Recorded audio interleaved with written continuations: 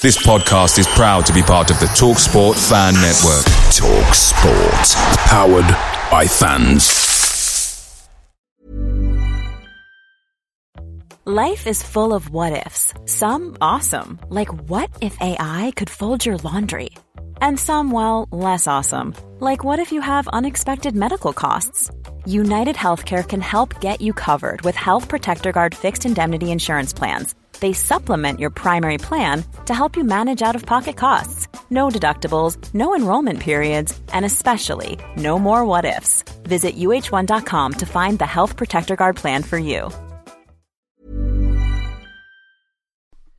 The TalkSport Fan Network is proudly supported by McDelivery, bringing you the food you love. McDelivery brings a top-tier lineup of food right to your door. What will you choose? No matter the result, you'll always be winning with McDelivery. So the only thing left to say is, you in. Order now on the McDonald's app and you can also get rewards points delivered too. So that ordering today means some tasty rewards for tomorrow. Only via app at participating restaurants, 18+. Rewards registration required. Points only on menu items. Delivery fee and terms apply. See mcdonalds.com.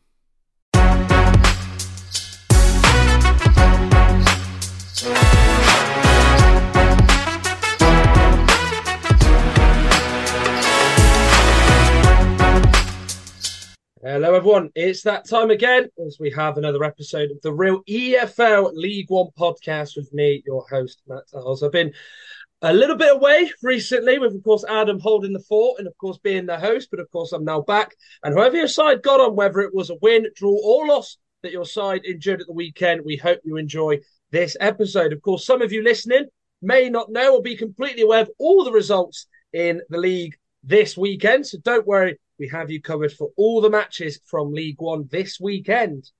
I can't do this myself, as I'm joined for this episode by none other than Reading fan Johnny Hunt and Lincoln City supporter Chris Lamond, who probably both at the moment probably aren't quite happy with how it's going at the moment, both for very different reasons. But of course, no doubt, absolutely ecstatic that they're with me here to talk all things League One. How are we, gentlemen?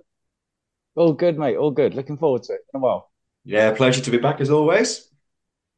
To have you on, chaps. As ever, it's been a quiet week in League One. Lots gone on over the last time we recorded an episode. Despite the FA Cup fourth round taking place, no side from the third tier, bizarrely, had FA Cup priorities, as all 24 clubs are involved in this episode too. And as we get down to business and as we get to talk about the sides and the games from the League One sort of fixture list this weekend, as ever, just before we start, and we repeat again and once more, we won't apologise for this. We thank you for your support so far for all our content, as there will certainly be plenty more to come.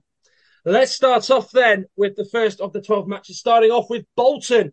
They went away to Carlisle and really did the business, winning 4-1 at Brunton Park. Bolton, of course, top of the table now. And ever since the result last weekend against Leyton Orient, where Ian Evatt said if he could swap all his players, he happily would after their performance in the East End of London. But since then, they've had two wins against Cheltenham and, of course, against Carlisle. Two sides in the bottom four. Expected to beat them, but nonetheless have done so. They were 2-0 up with Zach Ashworth and Paris Magoma, putting them 2-0 up inside 36 minutes.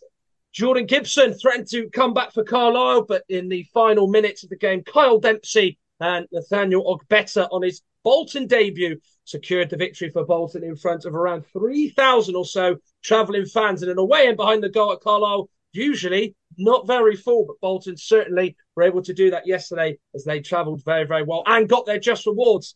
Chris, let's talk about Bolton first of all. Of course, top of the table now as it stands, or sorry, I should say second in the table. It does feel like, with the way the table is at the moment, with them sort of sitting just behind Portsmouth, I think they have got 2 games in hand on Portsmouth. It does maybe feel like Bolton at the moment are probably in the driving seat to at least achieve automatic promotion. Very much so, yeah. I think this was a case of back to normal for Bolton, really. For me, they are probably the most complete team in the league. They can win in many different ways. They can see games out. They can get the ball down and play quite lovely football at times, but they could also do the dark arts and the ugly side as well. For me, they are probably the best team in the league. And yeah, this game was, to be honest, as expected, I think, from both teams. With 5 wins out of the last 6 games, of course, a little slip up against Leyton Orient, but back to winning ways since then. So yeah, I think Bolton really it was just as you were, and it's going to take a lot to stop them. I really do think. Yeah, and of course, as well with the result that Bolton achieved yesterday, it's one of those as well. I think they are obviously looking for more reinforcements. I mean, obviously, a lot of news is sort of developed over the last sort of 24 hours or so that they are linked with Aaron Collins of Bristol Rovers. So he knows, Ian Evatt, that they are looking for that extra man that they will fill to get them over the line for promotion. Do you think they need to add a few more positions? Because as you said, they are a side in your eyes with a complete squad in terms of all the other areas. Do you think they need to add that extra push? Because it does maybe feel like with the way the league is at the moment, if they could get that extra option they would feel to make the difference, it might get them over the line, because it's a very close sort of battle for promotion now this season, isn't it? Yeah, it could be the difference between automatic promotion and playoffs, I suppose, in their eyes. It'd be nice to have the resources to be able to do that. I'm sure that's the envy of almost every League One manager. Every League One manager would love to have an extra attacking option in their side, I'm sure. But like you say, I think it'll be an element of if you can add some quality to get you over the line. And we all know how productive Collins can be in this league. So, yeah, big talk. Do they need him? My personal opinion is no. I don't think they do need him. But would he improve their starting 11, an already super strong starting 11? Yeah, he probably would. He's a great footballer at this level. So, yeah, it'd be nice to have the means to do that, I'm sure, for many other clubs. But ultimately, yeah, I stand by what I said in regard to Bolton in regards to them being the most complete squad. But I suppose you can always make it more complete, can't you? Of course you can, and they will be looking for any sort of advantage they can get. But there is some rumours actually that Victor Adeboyejo may actually leave the club. He has been linked with Turkish sides and a couple of other sides from Europe. So that might be the reason why they are targeting Aaron Collins. Who knows, of course, with still just a few days left of the transfer window. Moving on to their opponents from yesterday, Carlisle. It does now really feel like for me, Chris, that it's a bit bleak. And I don't want to be the bearer of sort of bad news or a bit doom and gloom for Carlisle fans. But it does look like now that maybe it's starting to feel like they're going to be in League Two again. It does look that way, I have to admit. Yeah, so that's just one win in 14 now. Struggling. They are struggling. And to be honest, they never were really in this one as a severe and kind of attacking threat. Even their goal had a hint of controversy about it. Of course, taking a throw in from nowhere near where the ball went out so far that the cameraman couldn't even keep up with play. That was quite funny. You kind of got to credit the intensity, I suppose, to try and get the ball back in play really quickly and catch Bolton off guard, and they did. But it's probably a little bit harsh on Bolton. Not that they need much sympathy. I think they're okay without that. But yeah, they just look second best in most games they play. This one did have a bit of gloss on it in regards to two late goals from Bolton. It was 2-1 for the good kind of 15, 20 minutes towards the end of the game. But they just tend to come out on the wrong side of tight games. And to be honest, it's not games against Bolton that's going to dictate how they finish this season. The result of this one was very much expected, I think. But it's those results that they will pick up against teams in and around them, which will be the making or breaking of them. And of course, in the last 10, 12 games or so, they have played a number of those teams in and around them and still not picked up the 3 points. For me, that's probably more of a worrying sign than losing 4-1 at home to Bolton with two late goals. Well, you do have to say it does look really bleak for them. They are the side who have played 29 matches, so it would be the most in League One alongside a lot of other sides. And the side who are 20th in Port Vale, they've got 3 games in hand of them and there's a 10-point gap. So there is a very much potential for them to be very much cut adrift when, of course, Port Vale do fulfil those fixtures. We move on to Port Vale and we talk about their game against Portsmouth. Portsmouth stay at the top of the League One tree. Bolton 2 points and 2 games behind them. But Portsmouth won late on with a late Colby Bishop penalty. Again, up for debate with Abu Kamara going down. There was certainly a touch on Kamara, but whether or not it warrants a foul is certainly up for discussion. I think with Portsmouth, I think they certainly had a bit of a shaky start to the year, back end of 2023. Of course, they lost to Bristol Rovers on Boxing Day, followed by losses to Cheltenham and to Leyton Orient, which had certainly got the Portsmouth fans a little bit worried. I think the last time we'd done a podcast, it was when they actually were on the wrong end of a loss to Cheltenham. So maybe these last 2 games, away at Port Vale, away at Fleetwood, 2 sides in the bottom end of the table, they have had to show that grit and mentality that served them so well at the start of the season when they weren't maybe playing so great at times, but they just got over the line and got the victory. But yesterday, seeing what sort of a lot of the reports and Port Vale fans sort of said was that it was in the first half one-way traffic. Portsmouth very in control. They had good opportunities against Port Vale, and it really did feel like they maybe should have got the game maybe sewn up in the first half. But Port Vale rode their luck a little bit, came out second half, looked a little bit different. And then obviously Leighton got stung in their eyes by the penalty. But of course, the game was overshadowed by the referee Craig Hicks actually being chased off the pitch by a very disgruntled Port Vale fan. Now, of course, certainly Chris, myself, and Johnny can certainly say we have been disgruntled at referees, certainly watching our teams down the years, but can certainly say I've never had the need to run on the pitch and chase the referee, that's for sure. Luckily, there was no contact or any sort of abuse or any sort of altercation with the fan who, of course, it was quite dealt with, but it's quite a scary thought to think that has happened. Of course, given it is transfer season or the last few days of it, there is rumours that Callum Lang is close to signing for Portsmouth, which I think, in the grand scheme of things, is actually quite a good option. I think you take out Kamara and Colby Bishop. I do think they need a bit more of an attacking reinforcement. You might say about Bolton how they don't necessarily need Aaron Collins if they are to get him. I think Gavin White and Anthony Scully have not really cut the mustard for Portsmouth so far, as we know they well can. Certainly, Chris, you'll know with Scully, certainly in his Lincoln days, there is a good footballer there, but I think with Callum Lang, he just brings a bit more of it, both the creative side of things and the goal scoring side of things, particularly more so than maybe the other two players. And I think that's something that maybe Portsmouth fans are sort of, maybe crying out for a little bit. So that is something that I think is good for them. And of course, as well, there is links to Tom McIntyre as well of Reading, but it does seem as though of late that interest has sort of died down, but we are interested to see how that will develop. Of course, Andy Crosby, as the Port Vale sort of head coach, will be hoping that his team can sort of just move away from sort of the chasing pack in the bottom four. Of course, they have got 2 games in hand on Reading, so they'll be hoping that they can win. So maybe not quite panic just yet. If they are to not make anything of those 2 games in hand, then there maybe is a bit of worry there, as there is a 3-point gap on Reading, who, of course, are in 21st place. Let's bring Johnny in then, and let's discuss Bristol Rovers' win over Oxford 3-1 yesterday, as Matt Taylor's side ended a run of 4 matches in a row that they've lost, including the Norwich Cup defeat. They'd lost to Barnsley, Blackpool and Exeter, all by the odd goal in League One. But they certainly made up for it after beating Oxford, of course, in a game when they first met in October. There was a bit of a spiky affair with 3 red cards, if I remember rightly, or even maybe 4. It was certainly one of the 2. No red cards yesterday, but there were 4 goals. Chris Martin, Luke Thomas put Rovers 2-0 up in the first half. Mark Harris scored to pull one back for Oxford, but then Harvey Vale would seal the deal as Rovers would win and make it a 3-1 scoreline. Oxford, with that loss, go out of the top 6. Johnny, obviously, with sort of Bristol Rovers, it's usually me who's talking about this. Obviously, a bit of a different voice to talk about them now. Ended a run of 4 matches without 4 matches that they'd lost in a row. Sorry. One thing about Rovers under Matt Taylor, Johnny, I don't know if you could sort of deny, is there is a bit of an attacking threat to them. They'd scored in every game to him by Exeter on Tuesday, which was certainly a flat performance all round.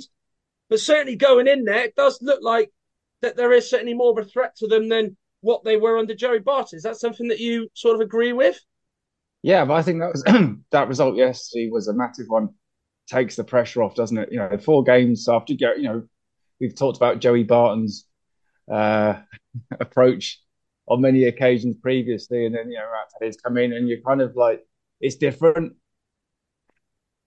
and then you need results. It's results football, isn't it? It's the way we talk about it. But that yesterday, you create chances, some good finishes. That now, was it 12 points off the playoffs?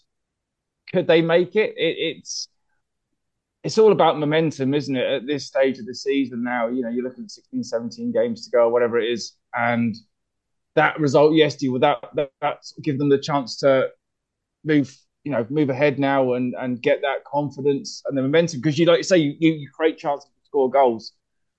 That, Oxford, I think they're very inconsistent and they haven't found that kind of momentum where, they get on that run again and, they're around the playoffs, and they'll be around the playoffs, as much as it hurts me to say that. But, Chris Martin is in Coldplay paradise, isn't he? New extended contract. I had to put the pun in there. So 11. How many goals now is it this season? Is it 11th goal this season? I think for somebody that's 150 years old now, this league's proving that old strikers are good strikers, and that never changes in football. If you've got somebody like that's finisher, and it was a great finish yesterday from him. Keeper was a bit questionable, probably on the third one.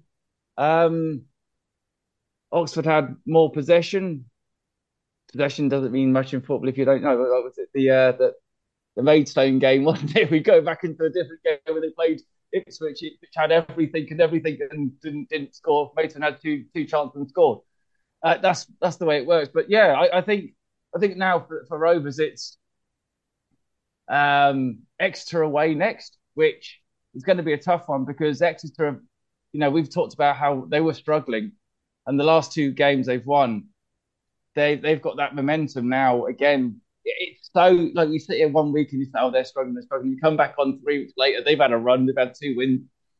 It's so hard to fathom how is it going to pan out. But I think that's a big game for both clubs next week, isn't it? And I think, if Rovers win that will give them the confidence to go, well, we can, 12 points sounds a lot, but in this league, 3-4 wins in a row, and all of a sudden, you're on the edge of the playoffs again. And I think, you keep Chris Martin fit, and they've got an outside charge of making them. Yeah, and it is interesting about sort of Chris Martin because he is someone who you kind of see he's coming to Rovers at a time when he'd not had a club, so really didn't have that pre-season, wasn't able to really be in from the start. He's had to really sort of just be thrown in the deep end and kind of get fit as it goes on. So to get 11 goals, as you mentioned, excuse me, in 19 games is a pretty good feat. And I think for someone who, I've seen the matches, sometimes it can be a bit frustrating with Chris Martin. And I don't mean this with disrespect because you can't take away the goals he's got for us because they've been very, very important, some of them. But there is a little bit of him not really, being that type of striker that I think he should be. There are times where he doesn't quite link up with the play or really kind of benefit the team and can at times make us worse, but he is slowly starting to maybe mould into being that team player and fitting into the system rather than just sort of being in the team for the goals. Of course, he is a goal scorer, yes, but we know sort of in modern day now, if you don't fit into the philosophy of managers, that doesn't really necessarily guarantee you're going to keep sort of carrying on going. So whilst we sing the Rovers' praises yesterday, Oxford under Des Buckingham, I mean, we were on the podcast when we sort of first discussed his appointment from sort of Mumbai City, where he said that he was going to try and bring his own style. It was going to be entertaining. It was going to be good attacking football. With Oxford, I think seeing their highlights, a lot of the time they are quite open. They're quite a good attacking side to watch. Maybe not quite as free-flowing or as brilliant as what they were under Manning, but still very much have an appetite to go forward more than they don't. It's just defensively, they look a little bit more exposed, a little bit more open, with actually some Oxford fans seemingly saying that maybe Buckingham's under a little bit of pressure. Is that 2 big games, isn't it? On Oxford at the moment, would you say about them being good going forward, but maybe being a bit put at the back? I mean, certainly with this result in mind, given Reading have got them next week, I think certainly fancy your chances, surely, wouldn't you? Yeah, they've got Portsmouth as well in the week. That's the big game. Then they've got us, good old-fashioned derby for us fans. That's a big game. It is a big game because it's 2 local clubs, and you win those 2. You're on the up. You lose those 2, the pressure's on again, isn't it? And that's how the league's relentless. You're playing 2 games a week sometimes, and then the momentum can swing very quickly, and you could fall out from. We've seen it. We talked about Exeter early on in the season when they were at top, and now they're picking up now, but they're down in 20th. Wycombe's the same. Things can change so quickly in this league. Good or bad form wise, and I think has he improved things? No. Have they done better? No. Have they gone backwards? Yes, I think. I think if you ask an Oxford fan, and that's not me being. No. I think there is the majority that do think that. To be fair. Yeah, and I think you're looking at it because you're kind of going, well, yeah, they're still around there, but the performances like that. That the games yesterday for a team like Oxford, that's a must-win game, or at least a draw, where they are in the league, and to be beaten fairly easily, which I'm sure you like, Matt. But like, I think it was Rovers deserved the win and dominated the game, and that's something that I think Oxford, they're going to have to work on, and results count and pressures on him. Yeah, certainly a lot of Oxford fans were quite sort of accepting of the result yesterday. Of course, probably did sting a little bit because, yes, of course, it's certainly not as local as the likes of Reading or Swindon, but there is a bit of a rivalry with Oxford and Rovers if you sort of know the backstory behind that. But obviously, Rovers were able to get the revenge after the game back in October at the Kassam Stadium. Let's move on to a side that have been mentioned already in this podcast, and that's Exeter. Probably the biggest surprise result of the day yesterday. They won away at Barnsley, been going very, very well of late under Neil Collins. They'd been a side at Oakwell who looked very hard to beat indeed, but Exeter raced into a 2-goal lead. Jack Aitchison scoring against the side where he, of course, once was part of the playing squad. Reece Cole adding to it. Mal de Jevenet scored late on for Barnsley to threaten to come back, but ultimately Exeter would hold on. Chris, obviously there was just talk a few weeks ago about Exeter looking like they're in a real relegation scrap. Suddenly they've gone right up the table. They've gone from sort of 20th place to now 14th. It's quite bonkers to sort of say that, really, isn't it? And it just shows as well what a week can do in football for Gary Caldwell and his side. Certainly, yeah. Back-to-back league wins for the first time all season, which is super interesting and impressive. I really felt like Exeter were going to get dragged into it. I'll be honest, I was surprised it took them so long to get to the point that it seemed like they were going to get dragged into it. But as you say, a week is a long time in football. And back-to-back wins, and they've shut up and they look kind of reasonably safe now from points-wise in terms of pulling away. Anyone that looks at the statistics for this game, we might look at the stats on paper and think, well, hang on, Barnsley were a little bit unlucky here to lose 2-1, had majority of possession, 1.95 XG compared to 0.61 for Exeter, 16 shots compared to 10, but that doesn't really tell the whole story. You mentioned that Exeter raced into the lead, and they started the game really well. They were certainly had a lot more of a kind of a front foot mentality than Barnsley did. Really slow to get going. First goal on 17 minutes, Jack Aitchison snuck in after some quite laughably poor defending from Barnsley, who had 2 attempts to clear the ball, couldn't, and he snuck in and good finish across the goalkeeper.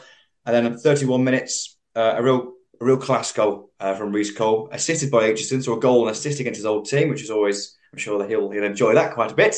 Oh, sure. But yeah, really good possession play by Exeter, working the ball around the 18-yard area, entered Reece Cole, found himself a yard, touch inside, bent it around the goalkeeper, 2-0 up after half an hour, and then just before half-time, Exeter actually had the opportunity to make it 3-0 and hit the post. So it was a really, really good first half from Exeter. And then from Barnsley, from 60 minutes onwards, 0.5 of their 1.95 XG were created after the 60-minute mark. And Exeter's XG from that point was 0. They had 1 shot not on target from that point. But they were 2-0 up, so they didn't need to attack. But it was kind of throwing the kitchen sink at it from a Barnsley perspective from 60 minutes. They had a goal disallowed for offside. They also hit the bar. Phillips, thunderous strike from Phillips. So, and then too little too late, you'd expect with an 87th minute goal from Mal de Jevenet. I think Barnsley will probably be kicking themselves here because you'd expect them to get something out of this game if they were 1-0 down at half-time, maybe. I think 2-0 down. It's a long way to come back. Not many teams do come back from 2-0 down. So they had a good old go, but I think credit to Exeter because you look at those statistics, but you think, well, they probably wouldn't play quite so defensively and quite so solidly and risk-averse unless they were 2-0 up. So it's huge for Exeter. Those 2 wins on the bounce is going to give them a real confidence boost. And I don't think it was a derail Barnsley, to be honest. They'd only lost 1 in 17 going into this. I can't see that changing too much, though. An away game at Bolton next week might be a challenge as well. I think Barnsley will continue to be fine, and particularly at home. It was just, today was about Exeter. I thought they were really good, deserved their 2-goal leads, and then they saw the game out quite professionally, despite a bombardment in this last half an hour or so, without anything massively clear cut. It must be said, there's a couple of nothing hugely clear cut, but just a lot of pressure. But they held firm for the vital 3 points. Yeah, we'll go on to Barnsley in just a sec because they are starting to now become a real more consistent side and really are emphasising, aren't they, why they are going to be, I think, a side in the top six. But you look at Exeter, I think there was one stage where they were very decimated by injuries. They've got a very much now healthier squad. It looks a lot better for selection. They've actually now very much got a squad that's got good depth behind it. Ever since they got lost at Bolton, it was almost the lowest point of the season. They have actually really improved. I mean, yes, they conceded 3 to Reading, and then they've conceded 2 to Blackpool. Since then, they've only conceded sort of, 1 goal against the likes of Stevenage. They got a draw against, obviously beat Bristol Rovers on Tuesday, and obviously you can talk about how bad Rovers were, but you've got to give Exeter a lot of credit. They've won away at Barnsley there. There has been some sort of improvement without maybe till they played Bristol Rovers, the recognition for the improvement, whereas now they're getting the results to back that up, aren't they, Chris? Yeah, the results are evidence of the hard work, aren't they? And because they were poor, like you say, decimated by injuries, and performances kind of showed that they looked a step below, to be honest, for a number of weeks. And then, if you're on a bad run, confidence is shot as well. So as soon as you concede a goal, heads drop. It's really difficult to kind of get back into the game from that point. And there had been a real kind of marked improvement in performances. You're absolutely right. But you're right as well in that you don't get a lot of notice for that until you start to see W's in the column. And yeah, I think that's going to do so much for them. I was concerned about Exeter. I really was. It looked like they were destined to be dragged into a relegation dogfight, and I think they may just have drug themselves away from that. I think they've got a relatively young squad on the whole as well, and I think that's a real challenge for young players, is being in the kind of high pressure situations of a relegation battle. If you're just far enough away to it that you can play your own game and you can play the game that you've been coached, and keeping away from those high pressure situations where every point is valuable, but it's not the end of the world if you don't get it.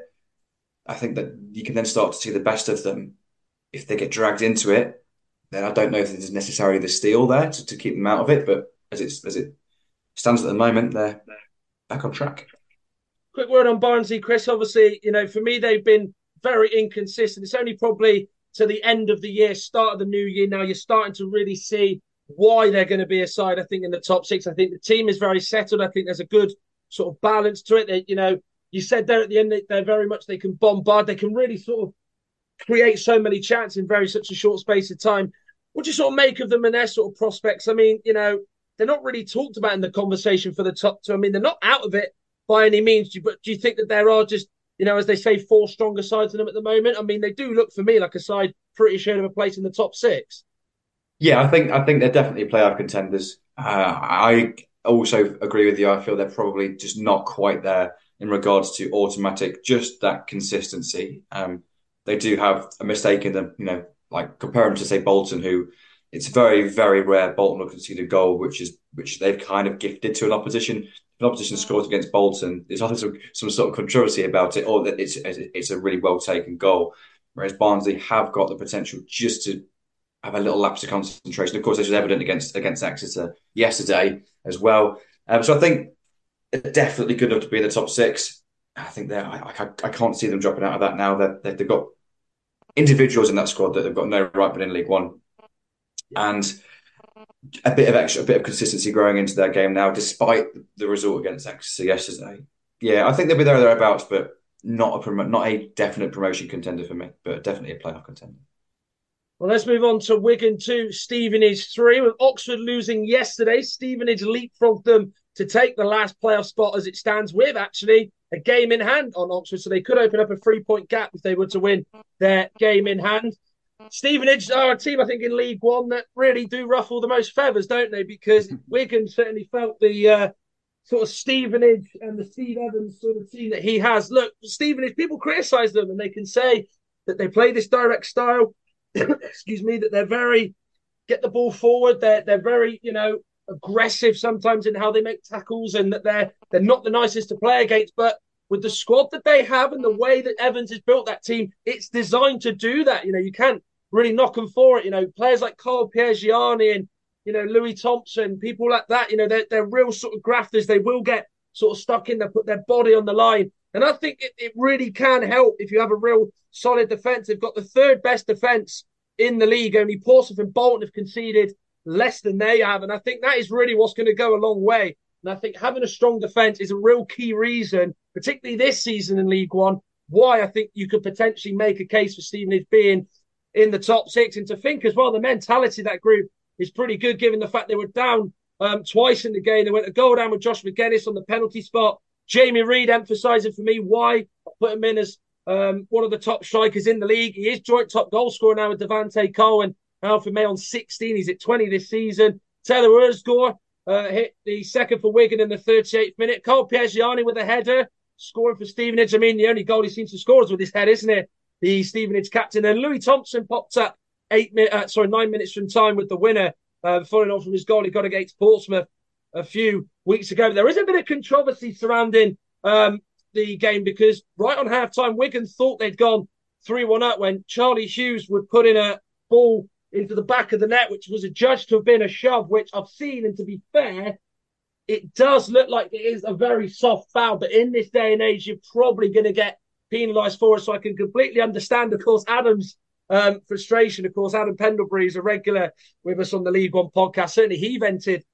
his frustrations, and the same with Stevenage in their approach. But I think for me, they're going to be in and around that top 6. I think I just can't see them dipping off. I think they're very consistent. They're very solid. They're not the nicest side to play against. And a lot of sides don't tend to come away and really comfortably get past them. They're well set up, well coached, well organised. And they have got players that can score, that can create. There's a real good feel about that team. So I think right to the very end, they've got a very good chance of making the top 6. And of course, it was a milestone yesterday for Sean Maloney, celebrated a year in charge of Wigan, which didn't end well, as of course they were beaten by Stevenage. And of course, their 5-match unbeaten run ended, but no doubt for Wigan, of course. You take into account, actually, if they were able to have their sort of 8 points that they had deducted, they would be in 9th place, actually, above Northampton. Very much having a little tilt at the plus, but of course, given they're such a disadvantage, it was probably never really on the cards. Let's talk about Derby County. They squeezed past Cheltenham, winning by 2-1. Cheltenham were in front with a goal from Liam Sercombe, who's really found his scoring touch under Darrell Clark. And of course, he knows well from his days with Bristol Rovers, now with him at Cheltenham. Max Bird scored a wonderful free kick on the hour mark to make it 1-1. And then James Collins, who is in very good form for Derby, 4 in his last 6, despite criticism from the Rams faithful, saw him get the match winner and saw Derby stay in 4th, just 1 point behind Bolton in 2nd and 3 off Portsmouth at the top of the standings. Johnny, talking about Derby, first of all, Paul Warne's football. If you're a fan of Derby, you're probably not liking some of the play that they do have, but Paul Warne certainly doesn't care because he can back it up because of the success rate he's had in League One with Rotherham. Before, of course, he took the Derby job just over a year ago. It isn't pretty, but he certainly instills that mentality, doesn't he, that, you know, you've got to get over the line, you've got to win games and you're not looking pretty. And certainly that is what Derby, I think, are probably the strongest at compared to maybe the other sides in this league at the moment. You know, Portsmouth were that, but I think Derby maybe just trying to take that tag of winning ugly, I think, at the moment. I mean, it's not pretty, but it's effective, isn't it, Johnny, with how Derby play under Paul Wall? Got a point, yeah. They played us in the week and they were awful. And you know, we got a 1-0 win and they didn't create much. And yesterday was much the same. Cheltenham actually dominated the game, and they probably, you know, they had chances to. Sercombe should have probably scored before he got the goal.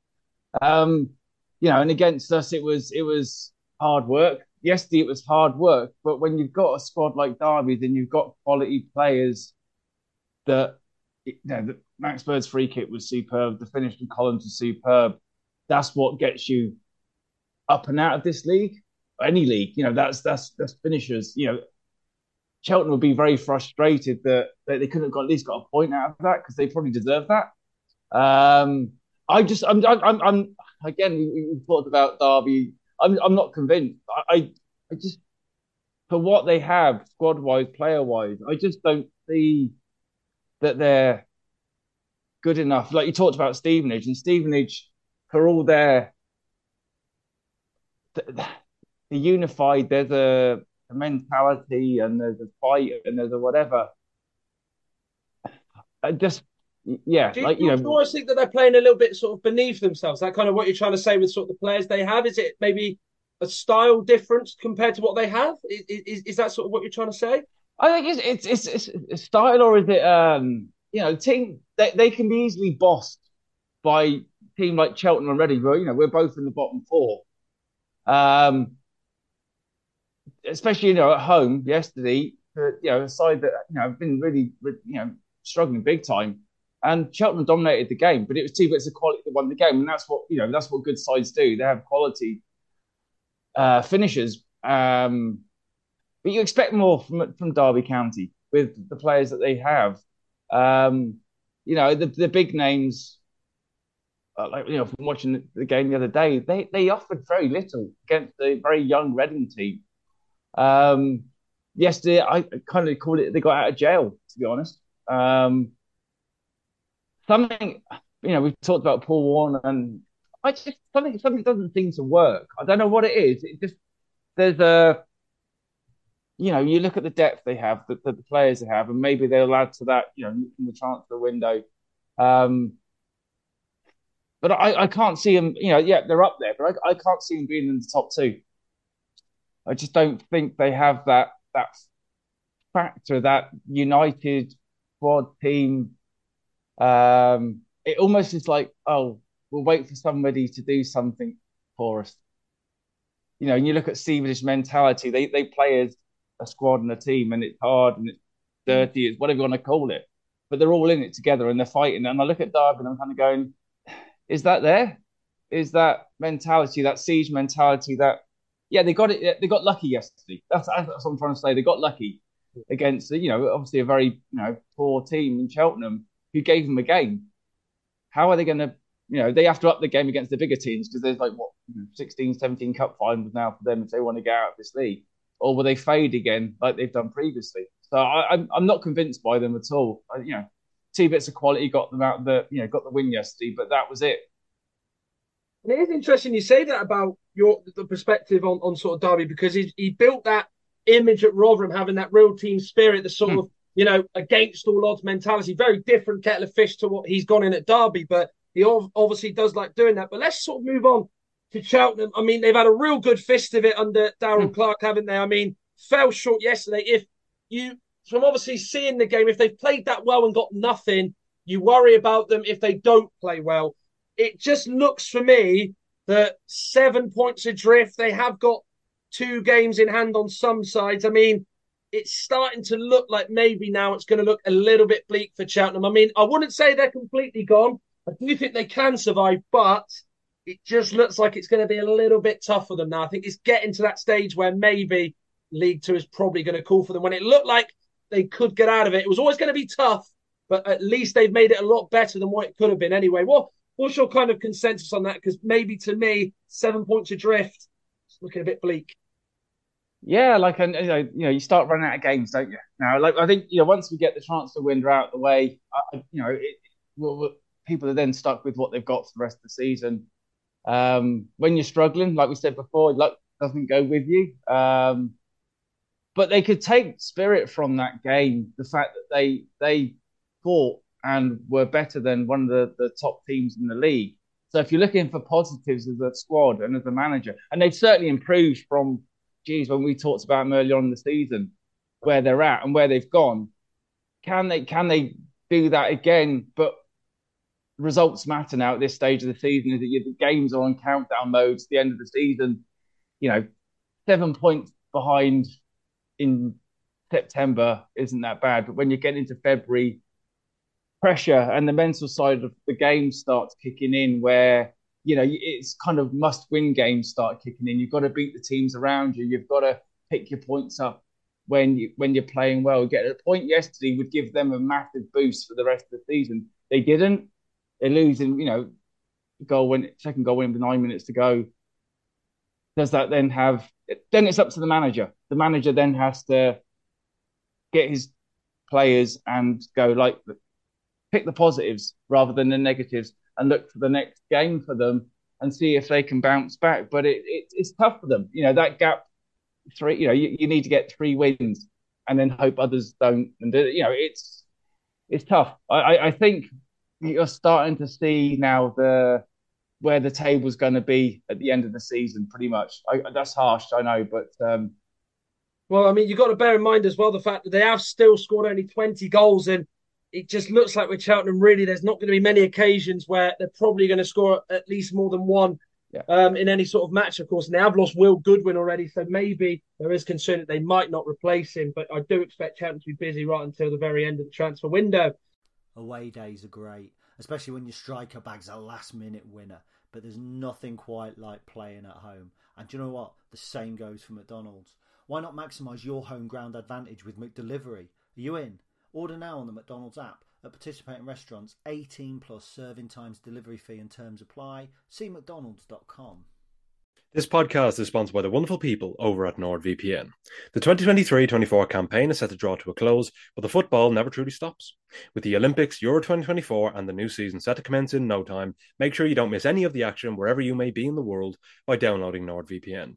For just the price of one cup of coffee per month, NordVPN allows you to watch your favourite teams, players, shows and movies anywhere in the world, even if they aren't available in your region, simply by switching the location on your device to one which is showing the content.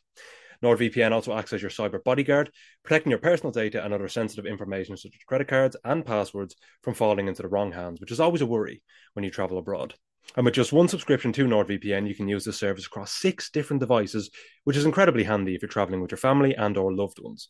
To get the best discount off your NordVPN plan, go to nordvpn.com/realefl. There's no risk with Nord's 30-day money-back guarantee, and you'll help support our podcast too. The link is in the podcast episode description box. So now, back to the podcast. Moving on to Northampton against Shrewsbury. Shrewsbury this week appointed Paul Hurst, former Grimsby head coach, and of course back for a second spell at Shrewsbury. Of course, it was given the big billing as sort of a second term as the Shrewsbury head coach. Of course, it was so close to the Championship in 2018 before he departed to go to Ipswich. So what we're talking, 5.5 years or so after he left, he's come back after replacing Matt Taylor, who was sort of given the sack, which isn't a great surprise, to be honest, I think, given how pretty poor Shrewsbury have been this season. Chris, they looked to be more of an attacking field yesterday, and they got their just rewards. Daniel Udoh and Che Dunkley with 2 second-half goals saw them record a victory against Northampton, who'd achieved 10 points from their last 12 possible before this. So, again, we talk about Exeter winning at Barnsley being a major surprise. Not the same one on this scale, but still a surprise nonetheless. I mean, we'll talk about the performance yesterday, but first, let's sort of talk about Paul Hurst. Of course, he was manager of Grimsby, of course, one of Lincoln's sort of big rivals. Taking that away, what do you make of the appointment of Paul Hurst? I think he looks like someone, for me, you as a player would like to play for. I think he can really motivate you, can inspire you, and I think he very much sort of says it's sort of how it is. He's had a bit of a mixed bag in management, isn't he? What do you make of him going back to Shrewsbury? I'm quite surprised by the appointment, because I certainly, for one, was a little bit thrown off by sort of a left field appointment as him. But when you know what his history is with Shrewsbury, that doesn't count as a big surprise. Yeah, I think he suits them, to be honest. And sometimes it's not necessarily about the level that a manager's been at before or recently, or the trajectory their career appears to be on. Sometimes it's just about being a good fit. And I think what happened at Shrewsbury this season is there's been quite a lot of negativity and a growing negativity around the place. Not even recently, of course. 6 losses out of the last 7 games doesn't help, but they were bottom of pretty much every attacking metric. Anything you can measure, they are almost every single one that they are at the bottom for. Defensively, pretty solid, but I think as a supporter, certainly doesn't really inspire you too much. And I was getting, again, similar to Exeter, I was getting really concerned about Shrewsbury because they were getting worse and worse and worse in regards to their attacking output. And you often say, well, they're solid enough to stay in games, so it's not like they're going to get dragged into it. But they were then getting on the wrong end of tight games on the back of that. And yeah, so what they've really struggled with this season, for the whole season, is just goal output, creating chances. And there's been so many games this season where their XG's been under 1. That's like 3/4 of their games. They're just not creating enough. This game, Paul Hurst comes in and he's just added something. I think there's 2 elements, isn't there? There's the real positivity of what happened last time, getting so close to the Championship. Of course, Paul then got his big move to Ipswich. So it's not like it kind of went sour. He left on really positive terms at Shrewsbury. So, of course, welcome back with open arms. And just a huge result yesterday, but a change to a back four after moving away from a pretty rigid back 3 that they've been with pretty much the whole season. 1.97 XG, 19 shots, 9 on target. It's just polar opposite compared to pretty much every game this season. So they were quite honestly, really good value for the win. They were by far the better team in this game. Northampton will be disappointed with their performance, just a bit passive for the majority of the game, really. Shrewsbury really built on the defensive solidity that they've had and allowed a bit of freedom, bit of positivity to show. Chipley really impressed in this game, had a bit of freedom to get further up the pitch, playing left wing rather than left wing back. They were just genuinely good, to be honest, and therefore, similar to Exeter, they're kind of far enough away from the relegation zone to play without any real fear. But I think it's just really refreshing for Shrewsbury fans to see an attacking performance with some end product. Daniel Udo is key to them. Obviously missed a few games recently, so him back in the team, in addition to Paul Hurst coming in and just giving a real lift to the whole place, the whole squad, really. So yeah, for me, this was very much about Shrewsbury rather than about Northampton. I think it was just a real upturn in so many ways for them. Yeah, and I can't remember the time this season where Shrewsbury actually scored 2 this season. I don't know if it's the first time they've done it away from home or it's one of the very few occasions, but nonetheless a big win. And certainly Paul Hurst gone in there early and made the best impact possible.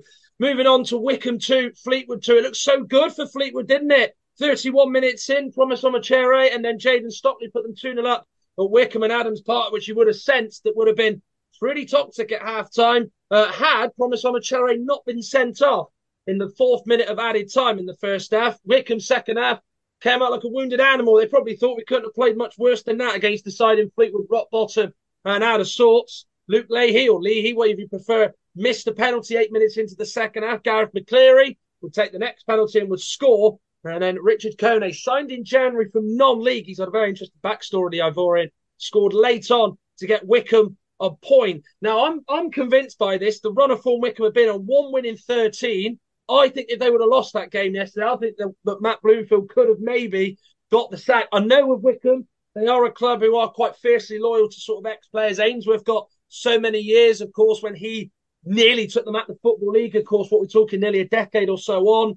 But with Matt Bloomfield, of course, it's a different scope now, isn't it, football management? If you're not delivering, the fans are unhappy, things say a lot. But I think with Wycombe, there's different things to maybe look at. They are, as I mentioned, very loyal. And with Matt Bloomfield, who's up there as one of their most highest appearance makers, I think, in their history, I'm right in saying, there maybe is that he gets a little bit more credit because of what he's achieved and how he went through the ranks of Wycombe and all the modern day success they had kind of has been with him. So maybe on that might have not been the case. But if you're certainly Fleetwood, you're going to be absolutely shocked you haven't got anything. And again, it's mistakes that lead to their own downfall. You're 2-0 up, you're in a nice position. 2-0 at the best of times is quite a vulnerable lead because it takes one goal from the opposition to get back in, as everybody knows. And that just lifts the team that's behind. And when you go down to 10 men as well and the side go and get a goal that you're facing, that really just makes things a little bit more anxious. You may be starting to feel like the walls are closing in. You're mentally a little bit sort of scarred. And of course, for Fleetwood, it's now 12 without a win. It's their first point under Charlie Adam. But when you have the game in your grasp and you don't get anything that you feel like you should deserve, rather than only a point, it makes you think that maybe that their days do look like they're probably now numbered in League One, as they are looking very bleak now. And probably have to say a lot of fans in League One certainly think maybe them in Carlisle are already gone. But, of course, if they prove us wrong, they prove us wrong. Let's move on then to Blackpool against Charlton. Charlton, of course, sacked Michael Appleton this week. Of course, they'd gone 10 without a win in League One. They'd slipped all the way down into the bottom 10 of League One. When you talk about the sort of expectation a lot of people had on Charlton this season, it's absolutely shocking and pretty sort of astounding, really, that they are down there, but it is what it is. Curtis Fleming in caretaker charge. Got a good draw yesterday at Blackpool. Karamoko Dembele is proving the point why he's one of the best midfielders in League One. As he put them in front in the 53rd minute. Marvin Ekpiteta's own goal got Charlton a point with Curtis Fleming in temporary charge. Johnny, obviously, we've been here before with Charlton sacking Dean Holden. We talked about that. Michael Appleton came in. Big names are linked for this Charlton job. I mean, they've been linked with every man and his dog. I think I've even been called to try and sign for Charlton in this January window, if I'm being honest. Appleton's gone. Not a great surprise. It turned very toxic quickly at the Valley after their defeat to Northampton in the week. Nathan Jones, Mark Warburton are linked.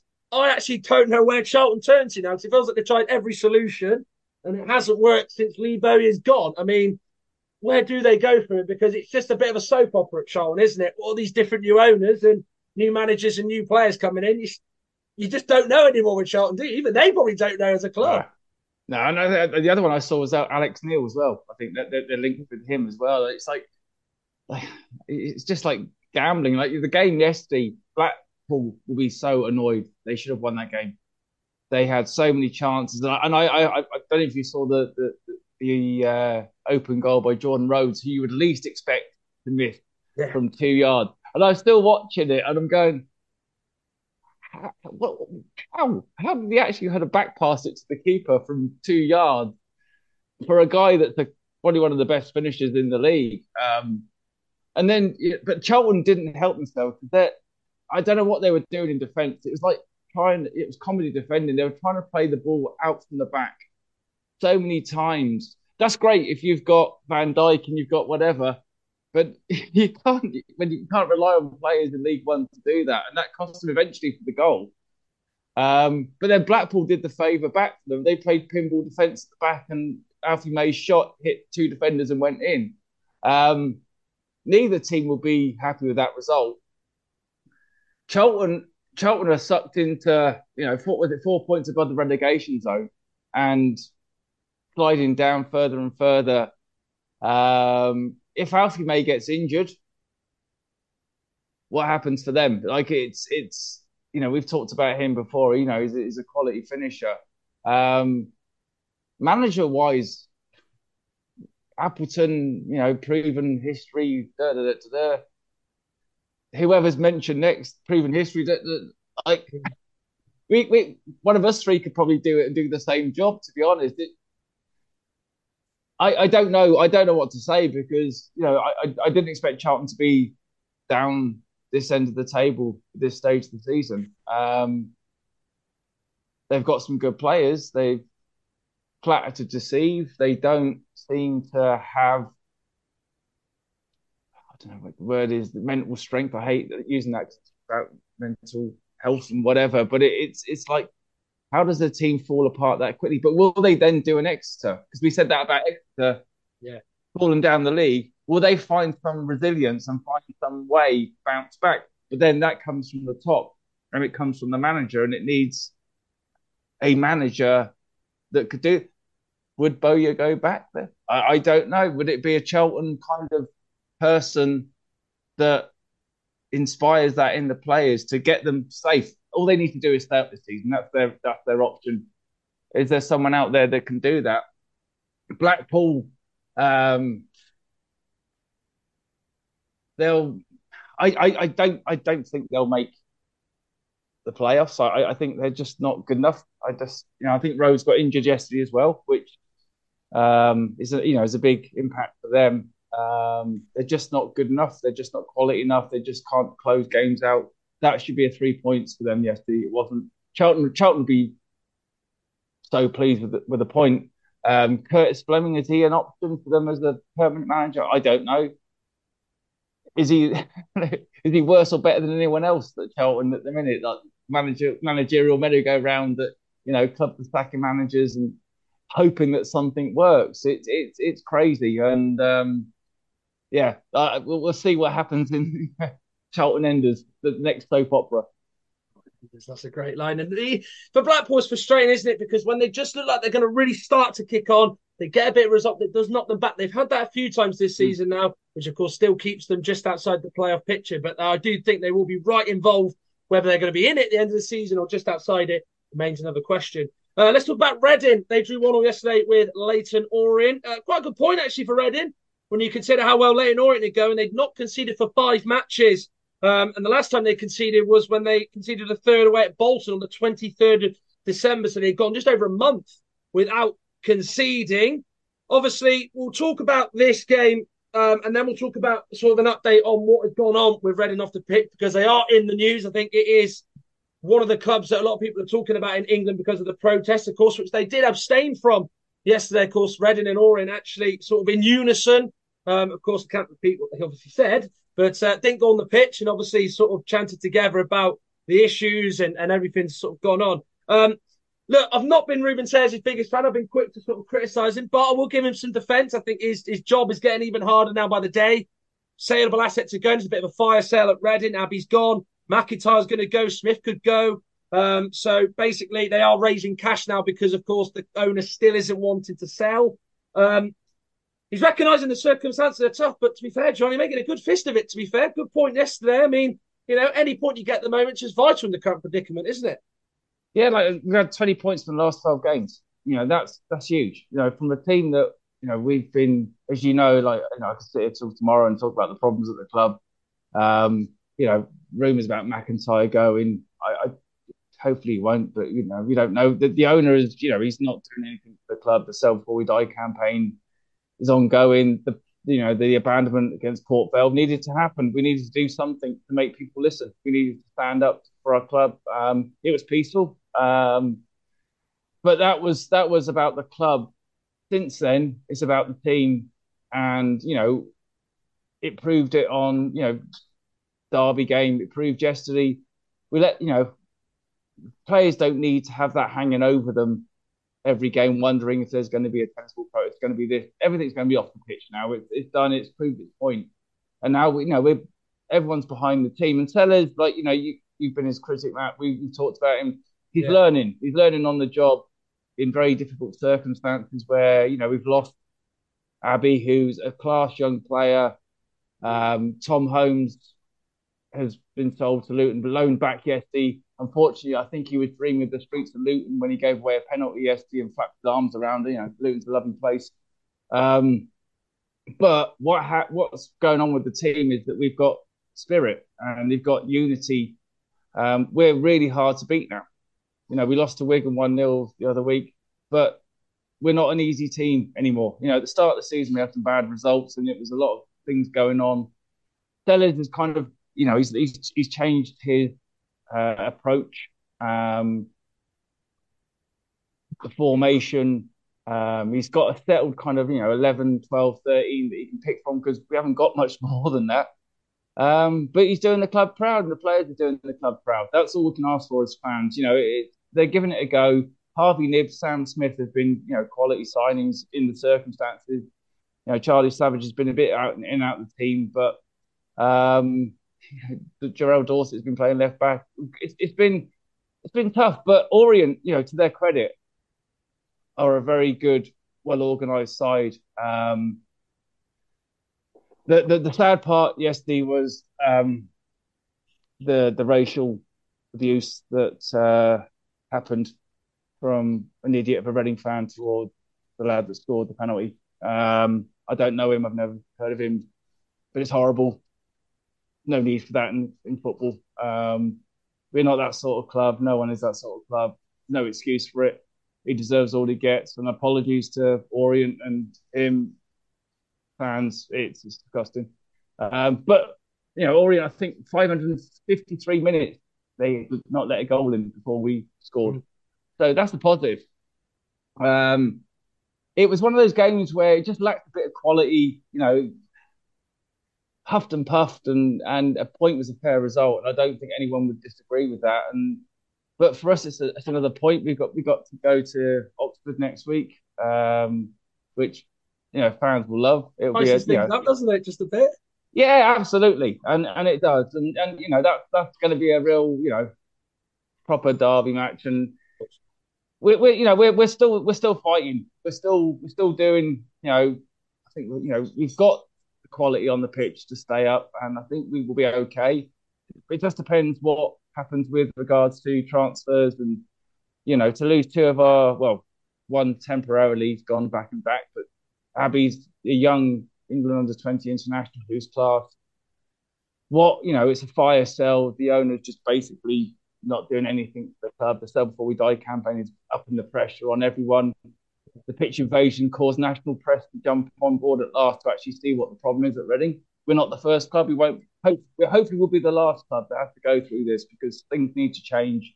The ownership issues need to change. But back to football, it's what it is, and I'm proud of the team and I'm proud of the spirit of the club, and so much stuff going on behind the scenes. bills not being paid for the catering staff. So it's people have left. People are eating micro meals as players. The women's team and the Wolves women's team got food poisoning after a game last week. It's just, you couldn't make it up. It's like some kind of comedy sketch, sadly. But what it does, it brings people together as a football club and united in spirit to go, we're going to fight for our club. We care, we all care. And we don't want this to happen to any other club, And Orient are a good club. They're a very organised team. And they'll keep improving. Again, was it 10 points off playoffs? I would kind of maybe give them a sneaky outside chance of getting in there if they continue this run, the form that they've been on. So we'll see. So yeah. Yeah, the 6 unbeaten are Leyton Orient, and as you mentioned, of course, Raymond were the first side in 6 games to actually score a goal past Leyton Orient, and of course Richie Wellens' side going very well with it, and they can certainly relate to the issues they've had with what Reading are going through at the moment, of course, with their Italian owner Francesco Becchetti a few years ago, and of course actually fell out with the Football League. So of course they no doubt have a lot of sympathy and empathy with Reading and their predicament. Let's move on to the final 2 games. Let's start with Lincoln and Peterborough. Back-to-back 0-0 draws for Lincoln, Chris. So positive that you've kept a clean sheet against Peterborough and Derby, 2 sides who could end up actually be in the top 2. That's not from the realms of possibility, but it's a concern, the fact that you obviously are not scoring goals. It's obviously, sorry to tell you this, Lincoln fans, obviously Chris, you're probably aware of this. It's 9 without a win, scoreless in 5 games in that 9. It does feel like Joe Taylor's gone in, who, by the way, I think is an excellent piece of business, to be fair. I like the way he sort of plays. He's very much head down, wants to be direct, getting on the end of things, getting in the box. Against Derby, missed some very good chances. Yesterday, obviously, maybe didn't quite have the same sort of amount of chances. So positives from yesterday, but there is still a bit of an underlying maybe negativity about Lincoln, Chris. And, obviously no better person to speak to about it. I mean, it's got to feel like a real mixed bag, but also feel a little bit flat at the same time with what's going on at Sincil Bank at the moment. If you'd asked me that question on New Year's Day, I'd 100% agree with you. Story of Lincoln's season, really. Under Mark Kennedy, Lincoln were pretty passive. Lots of similarities, to be honest, between Lincoln and Shrewsbury, I would say, in terms of system, style, and reasonably solid defensively. But they've been pretty good at limiting sides, but really quite passive defensively, allowing opposition to dictate the games. And since Michael Skibola's come in, things have changed a little. But he's kind of had his hands tied a little, losing our 2 kind of big name centre forwards, Ben House and Tyler Walker, early in the season. It's been a real struggle from that offensive side of the pitch. And I think Lincoln fans are desperate to see some change in that regard with a new manager. And there's been some flashes, but he has had his hands tied a little bit with just the lack of options up front. Joe Taylor coming in is huge. Also, a returning Freddie Draper, who's had a fantastic loan in League Two at Walsall. So ever since those 2 have been available, they've played as a front 2. In Wickham 2 games ago, got a deserved point, last-minute equaliser, but Lincoln were really good going forward in that game. And against Derby last week and then Peterborough yesterday. And it's really strange because under Mark Kennedy, even under Michael Appleton before that, in the last 3 or 4 years, we've seen a lot of 0-0 home draws. And I have to admit, the last 2 games are 2 of the most exciting games I've seen in Sincil Bank in recent times. And we've been really positive in an attacking sense. Lincoln deserved to win yesterday. And I like to think I'm reasonably objective when I come to analyse Lincoln City. 1.52 XG, got over 1 XG in the last 3 games, which hasn't happened much this season, to be honest. There has really been a real shift. But maybe similar to Exeter, there's been a shift without the results yet, or without the win yet. The performances have significantly improved. Results, 2 good results, a draw at home to Derby and Peterborough, no one's going to turn those down. But getting a W in that column is going to be huge for the club. But I think there's a real sense of positivity around the club at the moment with Lincoln. Yeah, it's almost like a brand new front line. And a special mention to Freddie Draper, because he is superb. Absolutely superb. He's not going to be at Lincoln very long, I don't think. He's 19 years old, plays like he's 30. So intelligent, just strong as an ox. He's superb. Really gives him and Taylor work really nicely up top with each other. So yeah, I think from a Lincoln City perspective, in terms of the bigger picture, there's some real positivity, despite the run we're on. Because you look at the stats, you think, hang on, this is looking a bit ropey. But the last 3 games in a row, really. Ever since we had a 10-day break after New Year's Day, a few new signings and a week on the training pitch from Michael Skubala to get his ideas across, it's been chalk and cheese, really, in terms of performances. So, yeah, I personally feel that a win isn't far away. For Peterborough, I think they were disappointed yesterday. I think, as a Lincoln fan, I'm always going to have rose-tinted glasses. I feel we defended superbly and really limited Peterborough. I think Kwame Poku not being in the team again makes a big difference to them. Johnson Clark-Harris, of course, on the bench again. But for our Lincoln City podcast, we previewed this game and I looked into a load of attacking metrics. And when you look into all these metrics, there'll normally be like a standout here and there. So, for example, Shrewsbury were pretty poor in a lot of attacking metrics, but they're good at other things. Or you might have a good statistic for one element, but it kind of evens itself out in others. Peterborough were first for almost every attacking metric, and they were first by a mile. So they are by far the best attacking team in the league. And for them to create just 0.68 XG, I think is a credit to Lincoln City's defensively, but also I think maybe they couldn't quite get the domination of the game that they're frankly used to. So yeah, I think 0-0 was probably a draw was a fair result. Lincoln did have the better of the chances, but Peterborough had the lion's share of possession. So overall, I think it's a fair result.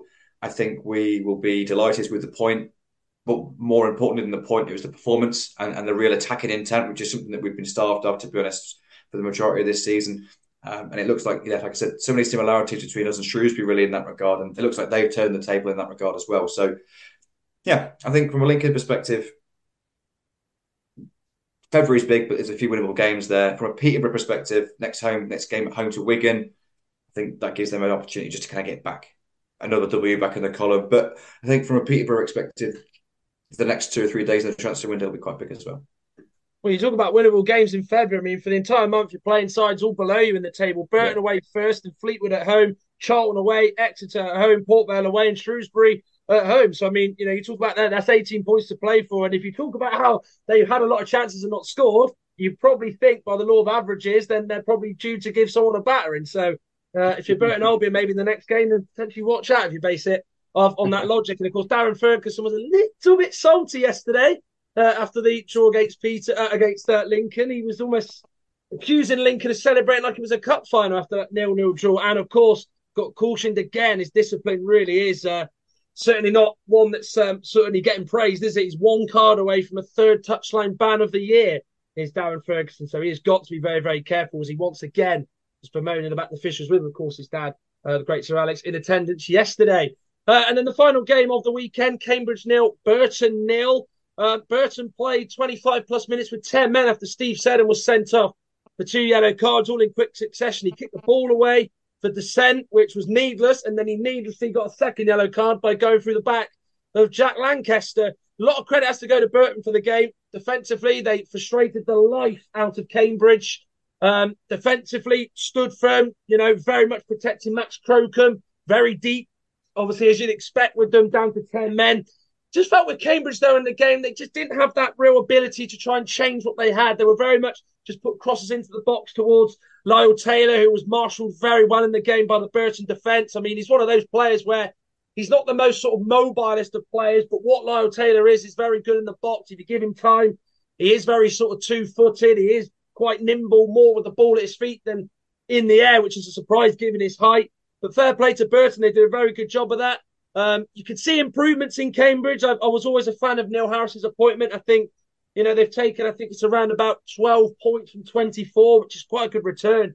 Or possible 24, I think it is, since he came in. So I think they've done very, very well in that sense since he sort of come in. And what was quite interesting, actually, about Burton was Martin Patterson, sort of in a bit of a raspy, hoarse voice, given he'd been shouting all the game. If you've not seen it, was very honest about Bez Labala, who, judging by what he said, is off. He had a contract sort of till January after he was released by Blackpool in the summer.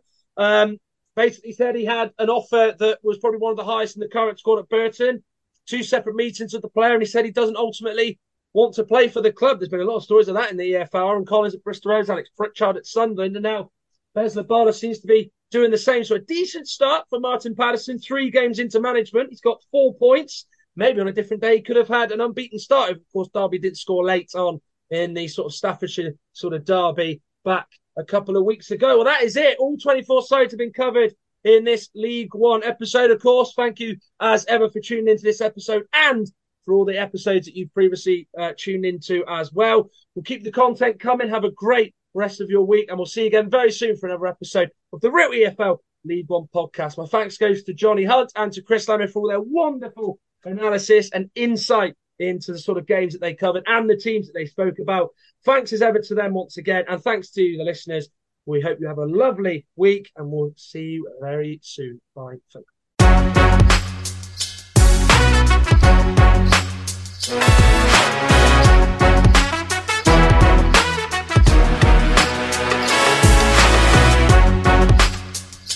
It's the 90th minute and all your mates around watching your team on iFollow. You've got your McNugget share box on the go, and you know what? Your mate's already got booked for double dipping, but then later on you steal in, grab the last nugget and snatch all 3 points. Perfect. Why not order McDelivery now on the McDonald's app? Are you in? At participating restaurants, 18 plus, serving times, delivery fee and terms apply. See mcdonalds.com. Small details are big surfaces. Tight corners are odd shapes. Flat, rounded, textured, or tall. Whatever your next project, there's a spray paint pattern that's just right. Because Rust-Oleum's new Custom Spray 5-in-1 gives you control with 5 different spray patterns. So you can tackle nooks, crannies, edges, and curves without worrying about drips, runs, uneven coverage, or anything else. Custom Spray 5-in-1. Only from Rust-Oleum. This podcast is proud to be part of the TalkSport Fan Network. TalkSport. Powered by fans.